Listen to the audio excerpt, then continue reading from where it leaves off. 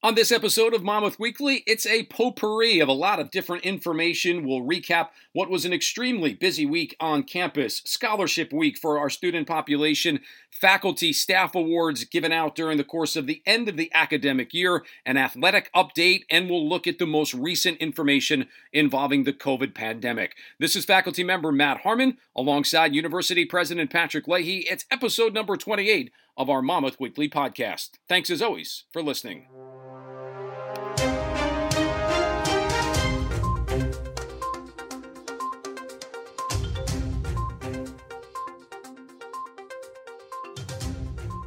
Well, it's Monday morning here at the Jersey Shore and looking forward to another episode of our Monmouth Weekly podcast series with President Leahy. I'm Matt Harmon. A very busy week. We're a couple of days behind where we usually would be in our bi-weekly kind of schedule. But President Leahy, that's because last week was so busy and so busy in a lot of good ways. So we've got a lot of stuff to talk to and break down. But as always, I start with a good morning and hope on this particular case, rather than wish you a good weekend going into it, I hope you had a good weekend coming out of it. We did. Good morning to you too, Matt. Always nice to be with you. Monday morning is an atypical time for us to be together. But as you said, there's so much to discuss and to recap from last week that maybe the timing's working out well here. Yeah, and what was clearly a busy week, but still on the minds of so many people. You know, interesting to see as things start to, I guess I'd say, normalize a little bit, open back up a little bit. There's been so much talk, and I know within the university community, there's been talk there as well in terms of just where COVID sits on the university's campus and talk about vaccines and things like that. So maybe we can start this morning just kind of recapping right now where Monmouth is in kind of the world of COVID and the pandemic. Yeah, thanks for asking, Matt. I'm pleased to tell you that COVID is sitting, if you will, fairly quietly here on campus. And I knock on wood every time I say that, of course, but our caseload is at a very manageable, I think maybe single digits or maybe 10 cases. Remember that any case can be serious, so we take them all very, very seriously, but a very modest number of cases that's leading to a very modest number of isolation and quarantine situations. So I feel very positive about where we are. I credit our testing regimen for this. I mean, we have been aggressively testing all semester, including a lot of batch testing or pool testing, which has proven to be a very effective way to identify cases very early and to keep them from spreading. I think at last count, we had conducted over 12,000 tests this spring. And I'm very grateful to everybody in our health services area for conducting those tests and managing them as carefully as possible. So I feel very positive about the way in which we've been able to navigate this semester as we get into what is essentially the final week of classes. Can you believe it? It leads to a very big question. I think maybe you're going to ask me about vaccinations, right? I think that's a logical place to go with this. You know, and I just pulled up the COVID dashboard right now as it sits as of yesterday, when the last time it was updated. 5 active cases on campus, 329 recovered cases. So 5 is a pretty good number. You know, when you think of it, I mean, clearly there's been some improvement in New Jersey. There's been some improvement in surrounding states, but to only have 5 active cases right now on campus, to your point, the testing obviously has worked, and the process of people getting vaccinated have worked as well. I think you and I have spoke about it in a previous episode. You know, I do some work in Vermont during the course of the winter months on the ski patrol. So we were actually considered frontline workers. So I got my first shot in December, was fully vaccinated in January. So I was ahead of the curve a little bit. But now as you start to see people opt into getting vaccinated, get the first shot, get the second, clearly that's making a dent in terms of number of cases on campus.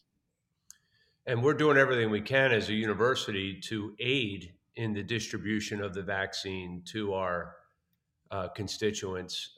We announced last week 2 initiatives. The first was a partnership with Hackensack Meridian Health, which, as you know, is one of the great healthcare systems in our community.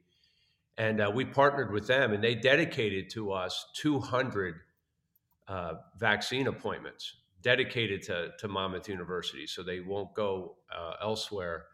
And that allowed us first to distribute those links, if you will, to any interested parties in our community. And then they go onto that link, and then they find where among their healthcare facilities those appointments are available, and they can sign up and commit to those appointments. That we felt gave our constituents as much flexibility as possible to make it as convenient as possible to them. And then in addition to that, we were able to secure a number of vaccine doses from the Monmouth County Health Department to distribute right here on campus. And we started doing that last week as well. Our hope is that between those 2 initiatives and many others we hope to be able to roll out in the weeks ahead, we can do our part as a community to advance the distribution and the vaccination rate to all of the members of the community who are interested in getting it. So really pleased with the way in which our community partners are stepping up to support us as well. Interesting to see, and I read the list the other day, and then I actually pulled it back up this morning, knowing that you and I would talk about it. The schools that have been announced that they are requiring vaccines for students come fall of 2021. This is not the full list, but some pretty big names on there: Yale, Georgetown, Stanford, Notre Dame, Duke, Brown, Northeastern. A little bit closer to home, FDU, a school that's going to require vaccinations. Rutgers, a school that's going to require students to have vaccinations as well. And when I say students, let me broaden that out. That's students, staff, and faculty. It's across the board. Interesting that maybe Monmouth hasn't necessarily taken a full position yet on this. Is it fair to say? We haven't. I mean, it's not to say that we're not thinking about it and that we haven't had numerous discussions about it, but we haven't taken a firm stance yet. And that is consistent, we believe, with our decision making through this entire pandemic. We like to wait a little bit to see how things play out. We know a lot of schools, as you've mentioned, have already declared that they will require the vaccine. And others have come out publicly and declared that they will not require the vaccine. I think we are still working through that, having conversations with many constituencies around the campus to try to figure out what makes the most sense for us. Let me be clear about one thing, Matt, and that is whether we require it or not. I strongly urge people to get vaccinated. I have, like you, I have myself now been able to get fully vaccinated. It is the way in which we will be able to grow the sort of herd immunity, if you will, here on campus and make it much more safe for us to return to some semblance of normal in the fall. So I strongly encourage it. We haven't decided quite yet whether we will require it or not. And even in deciding that, Matt, it's first, do we require it of our students consistent with other vaccinations that are required? I mean, under that rubric, we would require it potentially for our students. And then the separate is whether we need to require it of our faculty and staff or just strongly encourage it. I always say I try to keep the number of things as limited as possible that we require anyone in our campus community to do. We just don't want to be that kind of operation unless we have to be. So we just haven't decided yet. There are very good arguments on both sides. We will continue to have those conversations, and we'll be making an announcement here soon whether we think it's necessary or not. Yeah, good article that came out over the course of the last couple of days at northjersey.com. Rutgers, FDU, Princeton, Montclair State all require students to be fully vaccinated by the start of their fall semester. There are exceptions to that. If you're in an online program, you don't necessarily have to do it. And there are some schools that it's more student mandated than anything else. Faculty and staff not required. And then I think if memory serves me correctly, Rowan announced that you won't have to have it. Stockton announced that you won't have to have it. And there are a lot of schools like Monmouth that are still trying to figure out maybe the best way to go about it. Is it fair to say, and maybe you haven't quite gotten to this point yet, is it fair to say that the university could not necessarily take a stance? Could they say, we're not requiring, or we're not telling you that you can come to school without it? Is there somewhere in the middle that you don't necessarily have to say, this is our position? Yeah, and I think that somewhere in the middle is we strongly encourage it, but we won't require it. I think that's sort of the latitude that we might offer if we choose to go that route. I just want to make sure that if we choose to go that route, which would be a safe way to go, because a couple of those institutions you mentioned are under legal challenges right now about whether they can, in fact, whether they have the legal authority to require the vaccine. So we'll see how that plays out as well. But I want to make sure, as I mentioned a minute ago, that we do everything we can to grow the vaccination rate on campus, because all of the science seems to suggest that is, Matt, the best way for us to get to that herd immunity quickly enough so that we might reopen more normally. And if that's what the science says, and that's what the real credible healthcare professionals around the country say, then I feel like I have an obligation to our entire community to get those vaccination levels up as high as possible. It's just a matter of whether we're going to feel required to obligate it or not. And we just haven't decided on that distinction yet. Do you foresee on the campus dashboard site with COVID, where it says active cases, recovered cases, would there be something that would be added at some point that would say students vaccinated, those still not? Like, do you foresee schools and universities, not just Monmouth, but do you foresee schools and universities listing how many people in their student population and staff have been vaccinated? It's not a bad idea, because we get that question a lot, which is regardless of how you got there and what policies you needed to put in place to get there, what are your vaccination levels? So that would be worth considering. There, of course, are privacy concerns there that we want to be sensitive to. We wouldn't always, in collecting this information, we would always keep it anonymous. We don't need to know exactly who is and isn't. We just would want to know the gross numbers. So yeah, I could see that as a possible, as long as we could find a way to record that information in a timely and accurate fashion. I could see something like that adding to our dashboard. Is it okay that if we do go that direction, can there be a little star that says was suggested on the Monmouth Weekly podcast? Would that be okay? Even more than that, I'll suggest that it was Dr. Matt Harmon who suggested it. Yeah. And then if anyone doesn't like it, they know who to call. They know who to complain to. That's perfect. That's perfect. We mentioned it was a very busy week on campus, and a very busy week in a lot of good ways. Always talking about COVID is something that's important, but something that I know you are extremely, extremely proud of. I believe I'm getting the name correctly. Victoria Catalano, a Monmouth grad student receiving the Fulbright Award, which is just an unbelievable accomplishment. And again, to the point you and I have made so many times, another little check in the box of how good Monmouth is at certain things. And we want to continue to focus on chasing down prestigious postgraduate fellowships and scholarships as well. We have had on campus, you may recall, Matt, 4 or 5 or 6 faculty members who have gotten Fulbright Awards to teach overseas.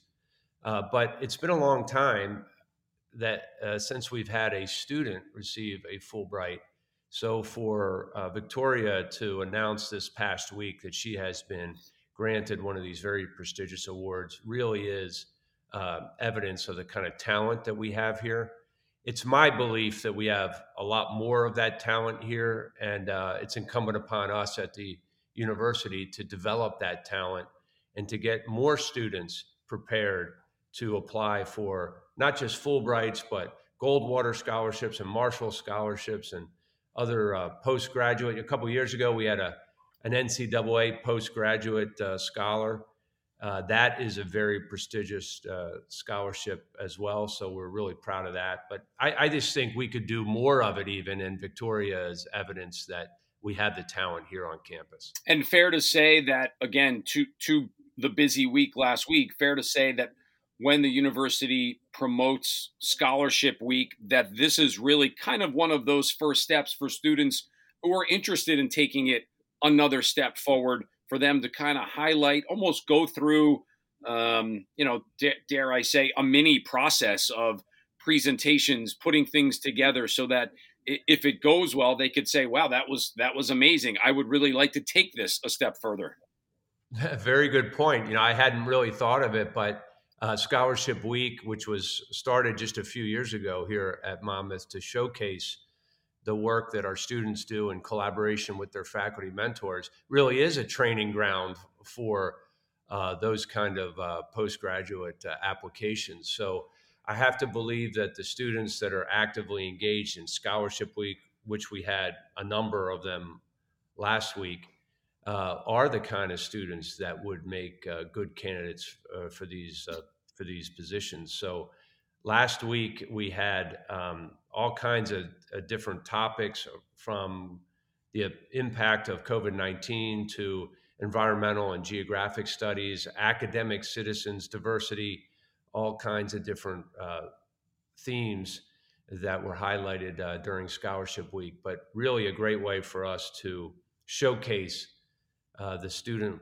scholarship work that they're doing with their faculty mentors, which is something that, once again, I think is really unique to Monmouth. A lot of these scholarship opportunities at much bigger places are reserved for those master's and doctoral students.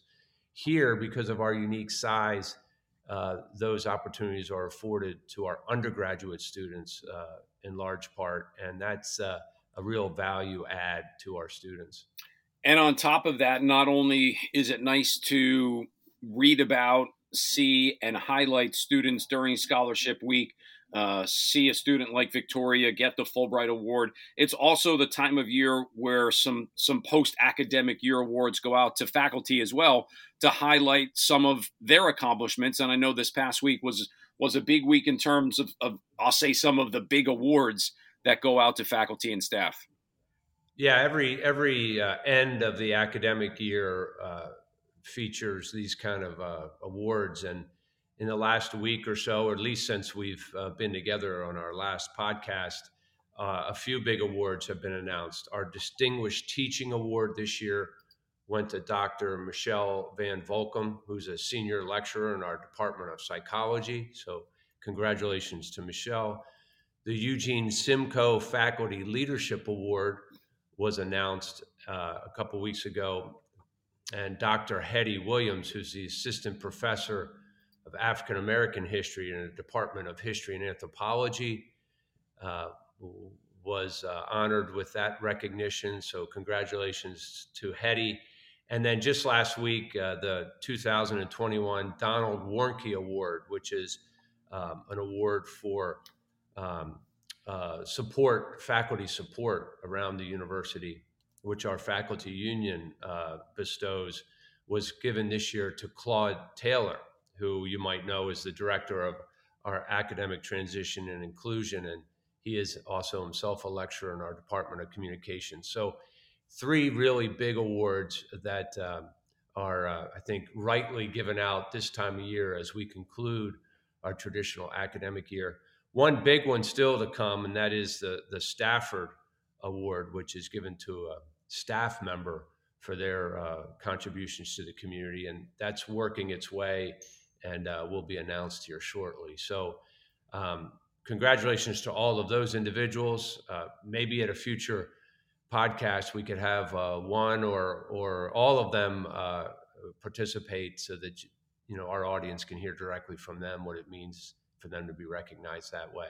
Yeah, clearly a congratulations from us here at Monmouth Weekly. It is episode number 28 with University President Patrick Leahy. I'm Matt Harmon. Let's change gears a little bit. And in terms of our week that was, athletics something that you and I have near and dear to our hearts and like to talk about. The spring sports still in progress. I'll say the fall sports in the spring. A couple of them wrapping up. Women's soccer losing in the MAC championship. Men's soccer advancing into the NCAA tournament. They'll play later this week. Football with a heartbreaking loss over the course of the weekend to number 2, Sam Houston State. Field hockey with a 3-2 loss in double overtime to Stanford. You hate obviously hearing the word loss, but if you're playing in the final, you've done something right. Win, lose, no matter what point of the season you get to, it just shows, again, the strength of the teams overall. I mean, is it safe to say, Matt, when I tout routinely that we have one of the top mid-major athletic programs in the country? I mean, is it safe to say that, given the performance of our teams from top to bottom? I mean, every sport that is participating this spring at Monmouth is doing so in a really, really competitive way. Just a couple of those, if I may. I mean, as you say, women's soccer, one of the great achievements, because they were riddled with injuries all spring, did not have their full complement of players, but nonetheless advanced to the final and lose in penalty kicks in overtime. So there's no shame in that. Our men's soccer team goes into the MAC tournament as the number 6 seed and had to beat the number 3 seed, the number 2 seed, and the number 1 seed, which they did in order to win the MAC championship and advance to the national tournament. They draw this Thursday Bowling Green in the first round of the tournament. And then, as we talked about, football won the Big South Championship and traveled down to Huntsville, Texas over the weekend to play Sam Houston State, which is one of the top FCS football programs in the country. In fact, they were essentially the number 2 seed in the 16-team tournament. So tough draw for us, but pretty clear now, a tough draw for them as well. We had a chance to win that game, and I think you were calling the game, weren't you, Matt, for Monmouth? To have the ball first and goal from the 9, with just a little bit of time left on the clock, that could have been our game. There's no question about it, and would have been one of the big wins in the history of Monmouth University athletics. But so proud of the work that those fall sports were doing here in the spring. Yeah, clearly, we wish men's soccer, as you mentioned, they'll play on Thursday. A win there in kind of the play-in round of the NCAA tournament. If they beat Bowling Green, they would play Pitt, who's one of the top teams in the country right now. They would play them over the course of the weekend. The spring sports killing it as well. I'll run through a couple of them. Right now, baseball looks like they're going to lock a spot into the MAC playoffs. Men's lacrosse right now is leading the standings in the MAC. On the women's side of things, the women's lacrosse teams looks like they're in a good position to get a opportunity to be in the postseason. Softball right now, first place in the regular season standings.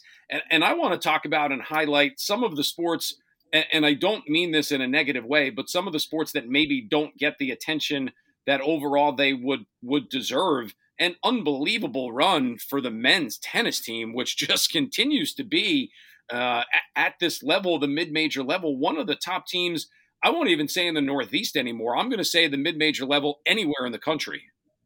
Yeah, I think they were, prior to the MAC tournament, they were ranked number 1 in the Northeast region. So there's your evidence right there that they're one of the top programs, not only in our region, but in the country. Then they go to they run the table in the MAC tournament and secured the 5th straight MAC tennis title. So there's, again, all the evidence you need that it's one of the top tennis programs in the country. I'd like to think, what do you expect? It's led by Chris Light, whom I worked with very closely at Wilkes University back in Pennsylvania. He would run the table routinely there, and looks like he's doing the same here at Monmouth. So congratulations to all of them. And And also women's tennis had a really competitive year this year. Some of the best wins that Patrice Murray would tell you that she's had in her time, in her tenure as the head coach, and she's been here for many years. So not to be outdone, the women's team is playing really well. Couple of finishes in the top 10 for the men's golf side in the MAC Championship, which took place down in Florida. One top 10 finish for the women's golf team with Elizabeth McCook. So as you joked, I think a couple weeks ago, I mean, all this under your tenure, you obviously it's as you said, I think it starts at the top, right? Yes, that is true. It does start at the top. It starts at the top of that department in Dr. Marilyn McNeil and the winning culture that she's created there. Let me just throw a quick shout out to our bowling team, who is going to the Nationals for the first time in its history. I mean, across the board, Matt, every team that is choosing to compete this spring is doing it well. It really is a testament to Dr. McNeil and the culture that she's created there, the support that the teams have for one another. It's so satisfying for me to go to the field hockey championship on Saturday, and we had a rematch against the Stanford Cardinal, and you know what a source of pride it is for me to be able to host Stanford in a championship game here in West Long Branch. I mean, Stanford's one of the great universities in the world and one of the great athletics programs in the world, and lost a heartbreaker in double overtime, 3-2, which I think was the same score last year. So kudos to the field hockey team. But what a source of pride for me to see so many other teams who were not playing there to support our student athletes in field hockey. I think it's just evidence of the kind of culture that we've created in athletics, a total commitment to excellence on the respective fields of play, but also in the classroom, because our student athletes here at Monmouth retain and graduate at significantly higher rates than the student population as a whole, which again is evidence of the great culture that we've created in athletics. Let's finish with a couple of questions about the summer programming schedule, move into the fall a little bit. I know it's been a point of emphasis for you since you took over to kind of build the summer schedule, do it in more of a remote, hybrid, online way. Dare I say that's played into the whole idea of the pandemic. Maybe that was an easy way to get this up and going. The summer schedule about where you would hope it is at this particular point? Yeah, I mean, it's a robust schedule. It's mostly delivered online, which again was part of the intention all along. We are folding in increasing numbers of in-person courses and other kinds of summer camps and research projects and that kind of thing. So that will make our summer programming even more robust. Really proud that at this university, we operate what I like to think of as a 12-month university, which is every month of the year, we are trying to serve students and continue to aid them on their academic journey. Our faculty are looking at right now, to that point, the possibility of a winter session too, because there's 3 or 4 weeks there, end of December and early part of January, where we believe that there are some students who would like to pick up a course. And to the extent that we can offer quality programming in that condensed period of time, we want to offer it to students. So we're working through that now. There's complexity to that, of course. I don't want to underestimate the complexity, but this summer activity is clearly evidence of our being a 12-month university. So there's still openings for seats in classes that are being offered. So if anyone's interested, they just need to check out our summer schedule. Tell me, and I feel like throw you a little bit of a curveball with this question. Tell me in your mind moving forward, come the fall of 2021, what is the best case scenario for Monmouth? Is it to be back in person, I'll say full time, but with maybe a little bit of the hybrid online stuff sprinkled in?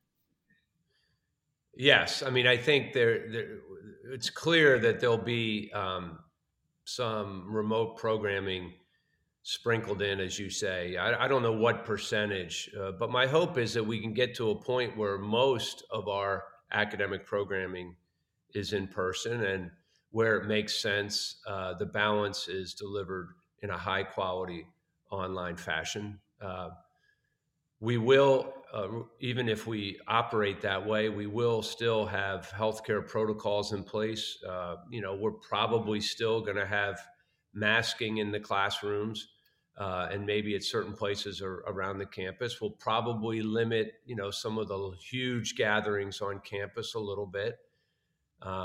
There will be some social distancing. We don't know yet whether we have to keep to the 6 feet or whether that might drop to 3 feet, or if everyone's vaccinated, whether, there's no social distancing required. We're still going to work through that. But the hope would be that we can bring the full complement of students back to campus. Everyone who wants to live with us can live with us again next fall. All of our extracurricular programming will run as normal. So fall sports will start again in August as it normally would. Other extracurricular activities similarly would be available in person. And then we just try to figure out what mix there'll be on the academic side to make sure that we're delivering academic programming as in as high a quality a fashion as possible. So to me, that's the ideal situation. Last question before I let you go, and I just want to confirm it, since I think when we come back on in 2 weeks, it'll be right around that time period. No changes right now to the graduation plans that have been announced. No change. 4 days, 7 ceremonies over 4 days. Really proud to be able to offer those important milestone events in our students' lives in person. I said this the other day that some other colleges and universities were stating to me on a recent call, Matt, how important it was that they have in-person ceremonies this year, because they can't do the virtual ones again like they had to do last year. And I just so desperately wanted to say, hey, wait a sec, not all of us did virtual ceremonies last year. If you recall, we held out late and even into the summer to be able to offer those in-person ceremonies to our class of 2020. And we'll be able to do the same here in the class of 2021. The only update to our commencement plans this year is that because of the way in which our 7 programs are being developed, we're now going to be able to offer each of our students 4 tickets to the ceremonies. And again, I think in this area, the Northeast part of the country, you'd be hard pressed to find many other colleges and universities that are offering in-person ceremonies and allowing up to 4 family members to attend. I'm really proud of that, and it's a commitment that we've made from day one to offer these important milestone achievement ceremonies to our students and their families in person if possible. So it'll be a busy couple weeks, but we're really excited about it. I look forward to talking to you, President Leahy, in the better part of the next 2 weeks. Today, tomorrow, the last 2 days officially of the spring semester 2021. Reading day on Wednesday, and then it's finals after that. So the busyness will continue, but it'll be busy with the idea that things are wrapping up for what has been just an extremely challenging year for everyone involved on campus, yourself included, students, faculty, and staff. We're in the home stretch of making it here in 2020, 2021, that academic year. Look forward to talking to you in a couple weeks. Enjoy the end part of the semester, and we'll talk soon. Yeah, thanks again, Matt, for your support of this podcast and your interest in it. And I do look forward to talking with you next time, as we, by that point, probably have pretty much completed an academic year that we will not soon or ever forget. University President Patrick Leahy. I'm faculty member Matt Harmon. This puts a cap on episode number 28 of Monmouth Weekly. We'll talk to you in 2 weeks. Stay safe, everyone.